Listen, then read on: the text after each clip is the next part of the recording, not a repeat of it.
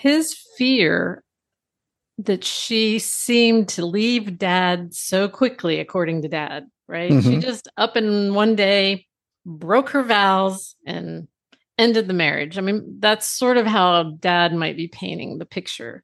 Right.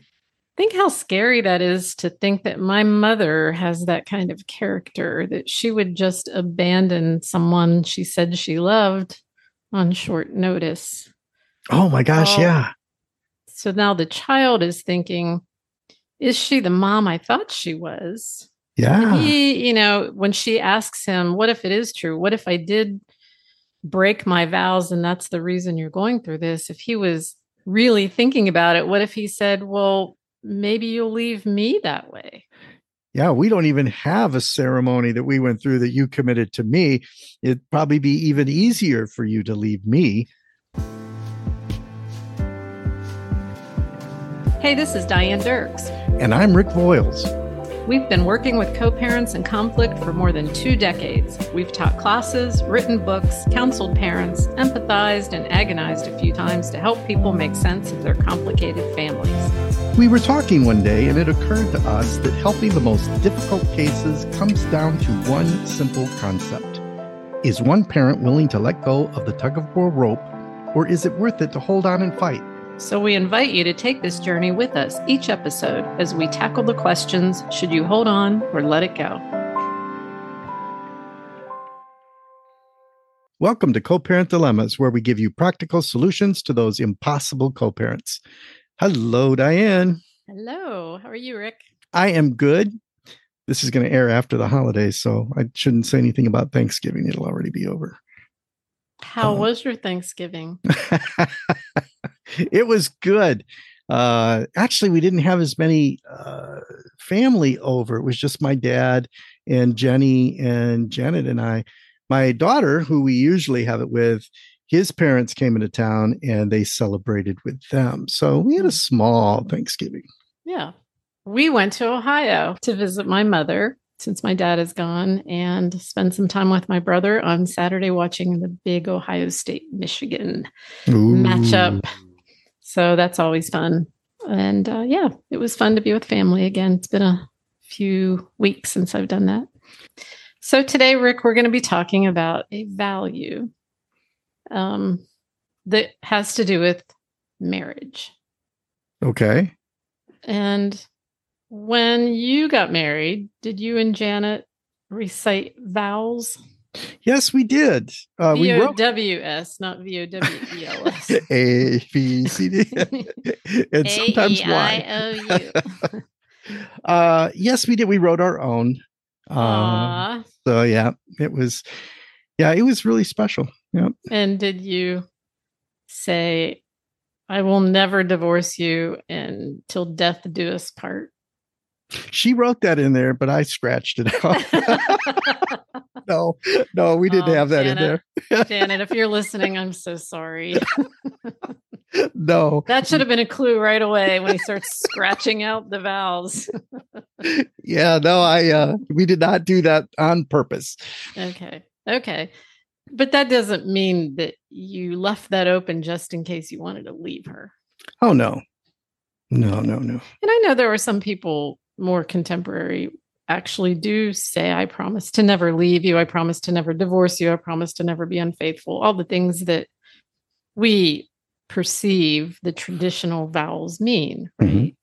Yeah. I know that when we were getting married, my husband and I, he wanted to say to love and obey.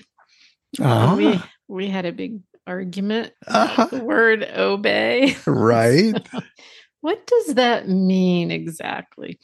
For some people, I think the vows are sort of ceremonial and just, can't think of the word. What's the word I'm looking for, Rick?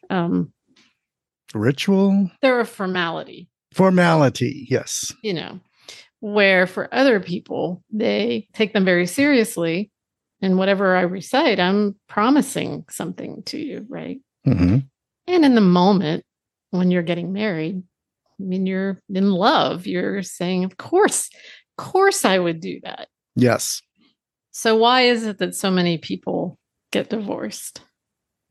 do you think, after making those promises? Gee. Well, there's all kinds of social, political answers to that. But uh, one thing, we live longer than it was easier to keep the vows when I died at 25. uh, I think that, well, one of the things you can't anticipate is how the other person will change or not change, for that matter. People grow apart, or you find out who they really are in the long run. That's why many more people are living together rather than do those kind of vows, because they want to find out who this person is that I'm thinking of committing to for the rest of my life. So in a way, living together is a way to honor vows. But the research really doesn't support what you said. Oh, shoot. About living together. Oh, really?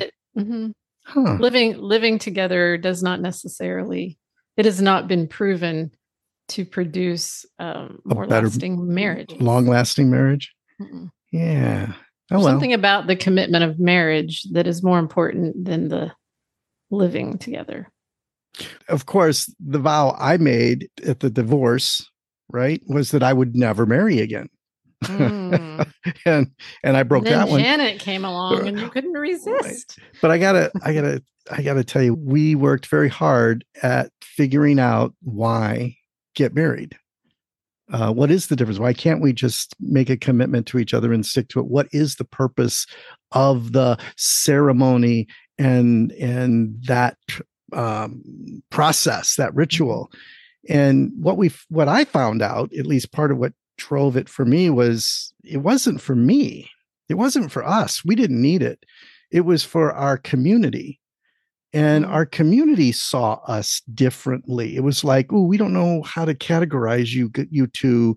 And then we got married and go, oh, okay, now it all makes sense. You fit in. I understand. And I thought you were going to say because your health insurance company and Social Security cared about it. Oh, that's my kids and stepkids. Yeah, okay. It becomes very pragmatic with health insurance. Right, exactly. So we'll get back to that after we read this listener's question. I wanted to just sort of open with, we're going to be talking about these all-important vows and how that plays out in some divorces. Okay. So this is an email from Leah, and she writes, my co-parent is a stickler about facts. He's very black and white in how he perceives the world and what he thinks others should do, say, or be. When we were married, I could be telling him an important story with a theme that I wanted him to understand, but he would frequently interrupt me to correct my grammar or would question whether or not I had the right date instead of actually listening to what I was trying to tell him. It's one of the reasons we were divorced. It became too impossible to communicate about anything meaningful. In addition, I could never live up to his expectations. Now I see my children going through that with him, and I don't know how to help them see that they are not the problem without saying bad things about their dad to them. Recently, my 12-year-old said to me, if you would have honored your vows, we wouldn't be in this situation, after one of their frustrating conversations with their dad. I know exactly where they got that idea. He told me many times after I filed for divorce that any issues this creates for the kids was because I didn't honor my vows. I do feel some guilt about not sticking it out so that they wouldn't have to experience divorce, but I don't think I could explain to them how emotionally abusive it felt to be with him. What should I do? Wow. So, Leah, first of all, let's talk about the child before we get back to talking about the value that we place on the vows. This is a 12-year-old. I don't think we needed Leah to tell us that came from dad. No, not once she told us the age. We knew. If you would have honored your vows, we wouldn't be here right now. What does that sound like to you coming from a 12-year-old? It sounds like I hear frustration with dad. And I'm going to guess that there's something else going on here. It's not the vows that he's upset about. It's the it's whatever they were talking about with Dad and how it turned out. It's interesting you say that. I mean, she did say after they had a frustrating conversation with Dad, he brought that up. We don't know what that conversation was about, but we can assume if Leah is telling us the truth, that Dad is exasperating his children, much like he exasperated his wife. He hasn't changed. No. The argumentation or the kind of calling out the errors in your thinking instead of being able to listen to what the person is trying to say. And, it's one thing to do that to your wife, but it's quite another when you start doing that to children, because in some ways you're shaping how they feel about themselves. Right. By how you are treating them, listening to them, speaking to them, affirming or not affirming them, that kind of thing. But I think there's a great opportunity for Leah here to have a conversation with her 12-year-old, not in defense of herself, because what do you think Leah wants to say when she hears that? What went through my mind, I wanted to say, do you know how hard it is? You can't imagine how hard it is to live in a situation like that. And why should I follow my vows if it gave him permission to abuse me? Those were the kind of conversations. Yeah. You want to hear about violating the vows? I'll tell you about violating the vows, right? And then she'd be off and running about all the ways that Dad maybe was not honoring his vows. We don't know what those vows were. If they wrote them themselves, they could include very specific things. But regardless, the child is left thinking this is all Mom's fault. Right. And, maybe Mom was trying to discipline the child. This is quite common. The child's already kind of frustrated with the situation of having to be in the middle of this, and then comes home to Mom, and then Mom is upset because you didn't do what you said you were going to do. Okay, well, then you have to go to bed early tonight, or no, you're not allowed to see your friends tonight, or I'm going to take that phone away from you because you violated the phone rules.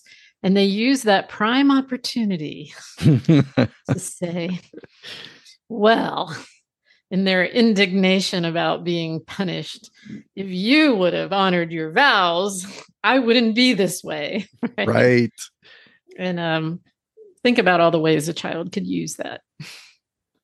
I would be a better child if you had honored your vows. If you had honored your vows, you would have more money to spend on me.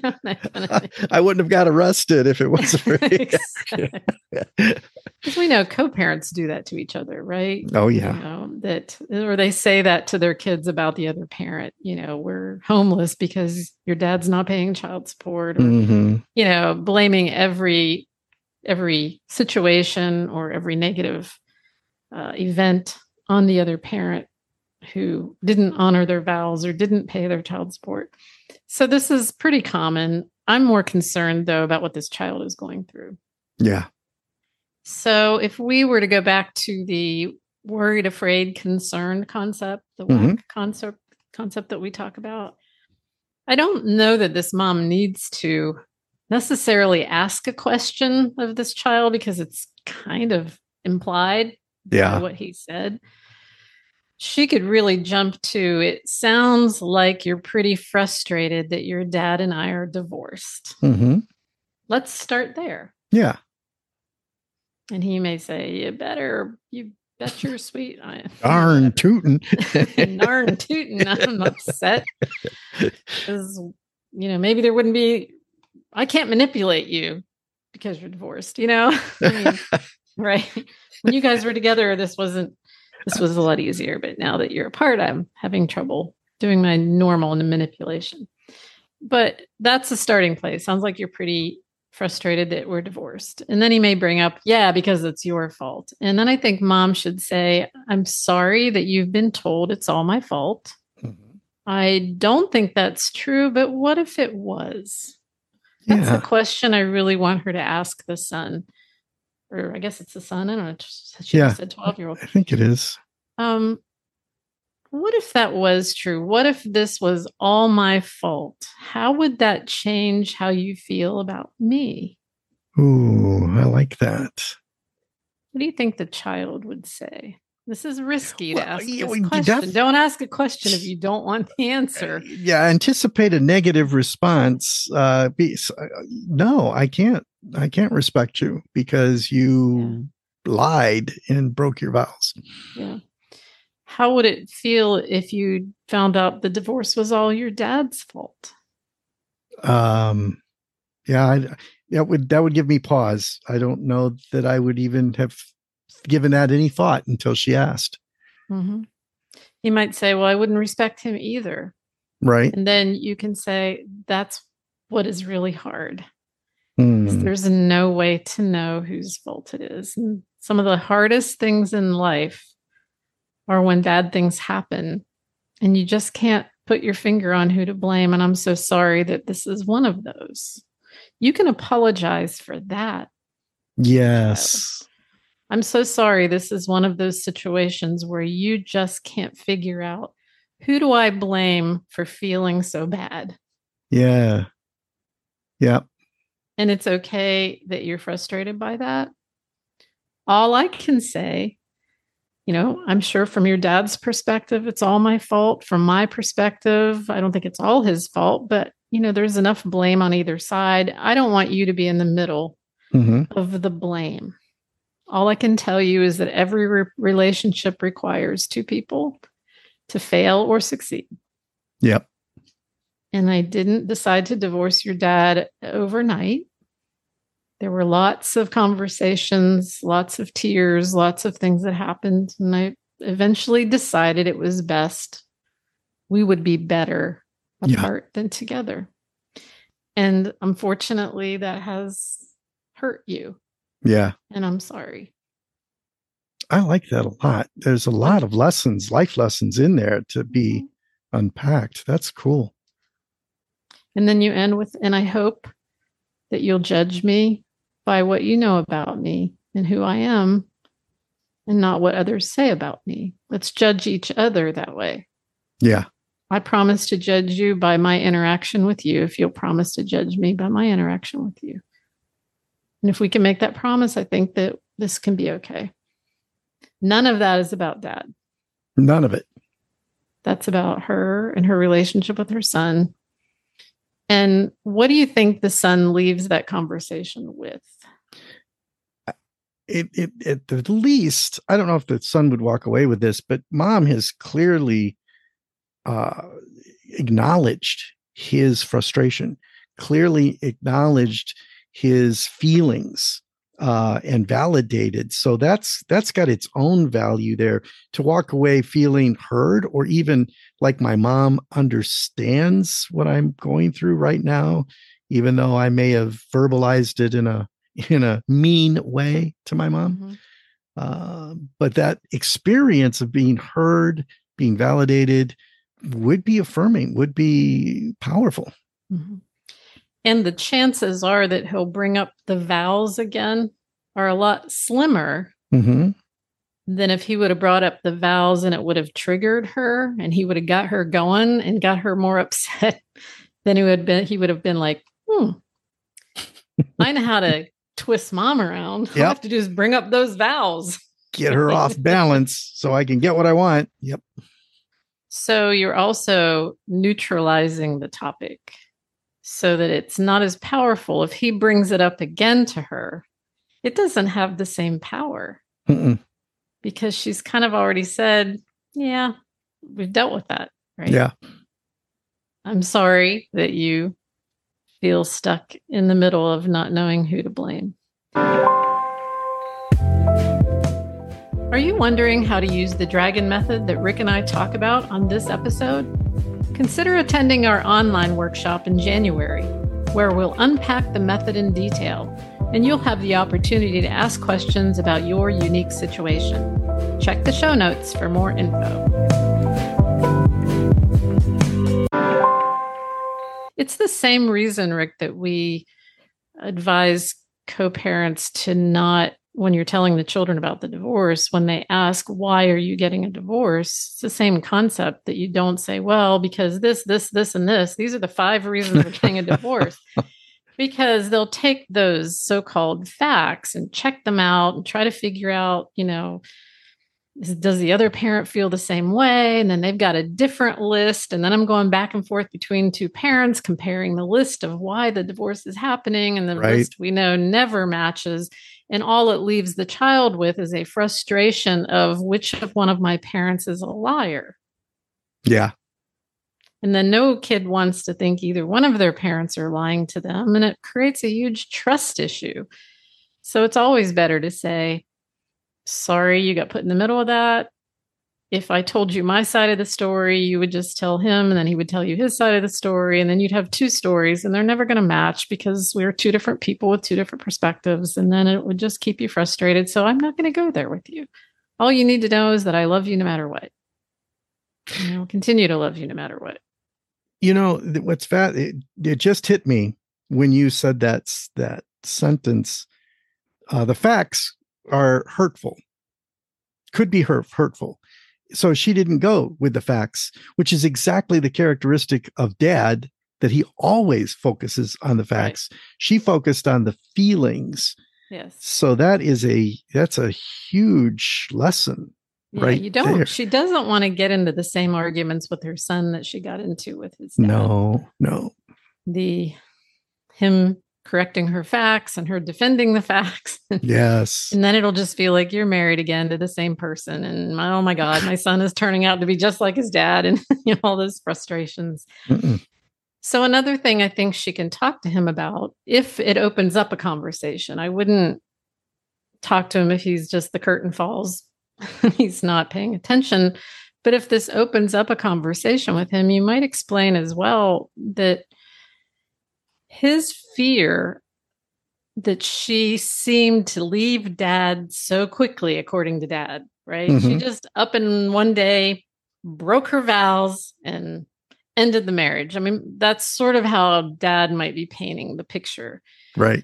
Think how scary that is to think that my mother has that kind of character, that she would just abandon someone she said she loved on short notice. Oh my gosh, yeah. So now the child is thinking, is she the mom I thought she was? Yeah. And he, when she asks him, what if it is true? What if I did break my vows and that's the reason you're going through this? If he was really thinking about it, what if he said, well, maybe you'll leave me that way? Yeah, we don't even have a ceremony that we went through that you committed to me. It'd probably be even easier for you to leave me. And I think it's really, really important to say, wait a minute, hold on. The spousal relationship is distinctly different from the parent-child relationship. Yeah. The day I birthed you, or if you're a dad, the day I held you in my arms for the very first time, my heart became part of your heart. Your heart became part of my heart. You can't separate that. Yeah. That's forever. That doesn't happen at the wedding ceremony. No. Yeah, our ceremony was in a birthing suite at a hospital. Yeah. Right. And because of that, the unconditional love is assumed, implied, a given. Yeah. That no matter how you treat me, I'm going to love you. Now, that doesn't mean I won't discipline you or punish you when I need to, or do whatever I need to do because I'm your parent, but I will always love you. Marriage doesn't come with that same guarantee of unconditional love. There are conditions in marriage. Absolutely. I might not love you if you cheat on me. Right. I might stop loving you if you abuse me. Yes. I might, if you go to prison for 10 years, I might go away. Mm-hmm. I might divorce you. So I think even though a child, you would think a 12-year-old would automatically know that, he or she has not had relationship to the extent that they would understand that. So it's always important to say to a child, I will never leave you. Mm-hmm. Because one of the issues the 12-year-old might be pondering is, if Dad thinks my mom has that kind of character and it's true, maybe I don't want to get too close to her. maybe she'll leave me too. Maybe I better keep my distance to keep from getting hurt. And if mom doesn't realize that, she's going to not understand, why is this child pulling away from me? Mm-hmm. Why is he so angry at me? Who knows? That kind of conversation could be really, really healing. Right.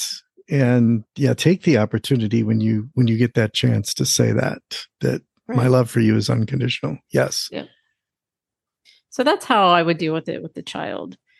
I want to dig a little bit deeper into Leah's psyche and her heart, because she said at one point, I do have some guilt. Right. For not sticking around. Yep. Yeah. And, there's nothing wrong with that. I think anybody who initiates a divorce is going to have some level of guilt, if not for no other reason, because what you're about to do is going to hurt some people that you love, including your children. Yes. Maybe even blow up the extended family as you knew it. There's consequences to divorce. There can be religious issues attached to that. Mm-hmm. I grew up being told God hates divorce, so therefore God will hate me. Yep. But there's all kinds of reasons people hang on to those vows. But I think it's important, first of all, to unpack what is a vow? What vow did you really make? And like you said earlier, what if someone makes a vow that's important to you and they break the vow? What do? Mm-hmm. You go to counseling, you talk about it, you try to work through it. What if you can't come to a resolution? Yes. What are the alternatives? And divorce is an alternative to that. Sometimes the best alternative. Sometimes. So, Leah, I think I don't know your situation. There are people that even do things they're not proud of and end up in divorce. Maybe they do have an affair and they're not proud of that. And I'm not here to make excuses for any behavior. But at some point you have to say, okay, it is what it is. And now I've got to move on from this, because carrying around guilt is especially not a productive emotion if the guilt is unfounded. In other words, if you did nothing wrong, then the guilt isn't productive at all. Yeah. If you did do something that you feel was wrong against somebody, the guilt is only productive to the extent that you either make it right or you learn from it. Yes. Sometimes you can't make it right. So you learn from it. And what you learn and how you decide to order your life after the fact is all you can do. Now, I'm of the belief that having your children watch that is pretty important. Okay. If you stay in a relationship that feels abusive, but you think I have to take it because if I don't, the kids will experience divorce. The question is, what are they watching? Yes. What are they learning? Yeah. Versus, I'm going to end the relationship so my children don't have to experience the abuse, but then you end up in a bad co-parent situation. Yes. Mm-hmm. How do you gauge which is the higher risk? When we did a whole episode on how do you make that decision and weigh the risk when you really don't know what the future is. You just have to weigh it as best you can and make a decision with the information you have at the time. Yes. So you may have regrets because now you know more than you did before, and you wish. I've had more than a few people say to me over the years, had I known co-parenting was going to be this hard, I think I would have decided to stay. Yeah. Because staying probably would have been easier on the kids. And I probably could have endured it. But I had no idea that co-parenting was going to be as toxic or more toxic than the actual marital relationship had been. Yeah. So all I can say to that, Rick, is that you can only make a decision for what you know today. And you make the decision the best you can. Sometimes we make poor decisions because we're human, and then we have to clean up the mess later. But what I want to say, and feel free to add to this, regardless, if you're a person of integrity, the kids are going to see you work through decisions and problems with integrity. Yes. And even when you don't make the best decision, right, you learn how to fix it. Yes. And that doesn't mean fix it that you're going to get back together. It means that you're going to manage the consequences, the outcomes that you couldn't possibly have anticipated. It's life. They get to see you struggle and make mistakes, and we have to make mistakes or we're not going to grow and we're not going to learn. But how we handle our mistakes makes all the difference in the world, whether we end up progressing in a healthy way or an unhealthy way. Right. And our kids can learn that by watching us. The old adage, it's not that you fall, it's how you get up thing, which is kind of cliche. But even if we were going to look at this from a religious perspective, because I've heard those arguments and people punishing people because they've gone through divorce, and you must be punished. You've committed this sin. You need to be punished. And that in and of itself, what religious value is that teaching your child? Are you teaching your child? Is it more important to teach your child that divorce is wrong? Or is it more important to teach grace and forgiveness? And can you teach both? Right. Does it have to be, like she said, black and white? Does it have to be an either or? I don't know about you, but my life has never been laid out in a black and white fashion. Every time I thought it did, it was painfully wrong. It looks like, usually my life looks like some painter just dropped a bunch of paint cans on the floor, and that's what we got. Yes. All different colorful messes.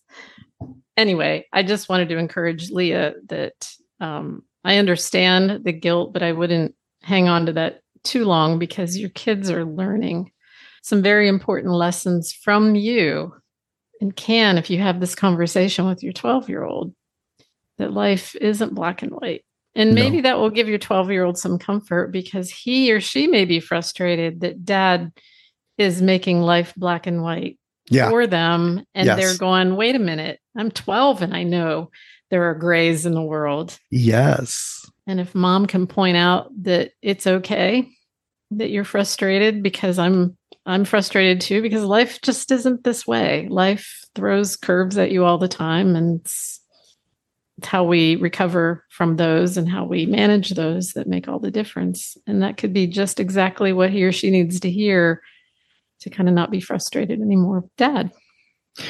Yeah. If the universe is black and white, then there's no reason for wisdom. It makes things all way too simple. It's just black and white. But wisdom is knowing when to apply a rule and when to break that rule. There's a right time. What is it in the Pirates of the Caribbean? Sometimes the best thing to be is to be a pirate, Yeah. That's what life calls for, someone to be a pirate today. Right. But that's wisdom. And you only learn that wisdom by managing and dealing with your mistakes. Yep. Okay, great. I like that. I liked your question, Leah. Thank you. All right, Rick. I think that's it. All right. Then we'll see everybody next week. See you next week. Bye. Bye-bye. Hey, listeners, you've probably heard Rick and I talk a lot about the dragon method of communicating with your co-parent, which is a step-by-step process to think about each conflict you have and to devise a plan to resolve it with or without your co-parent's cooperation. Many parents have told us this method, coupled with the structured email protocol, has saved their sanity. If you'd like to know more, check out our podcast companion journal called I Am Non-Impossible, a 12-week journey to co-parenting peace. You can find it on Amazon in print or Kindle formats. Just click on the link in our show notes.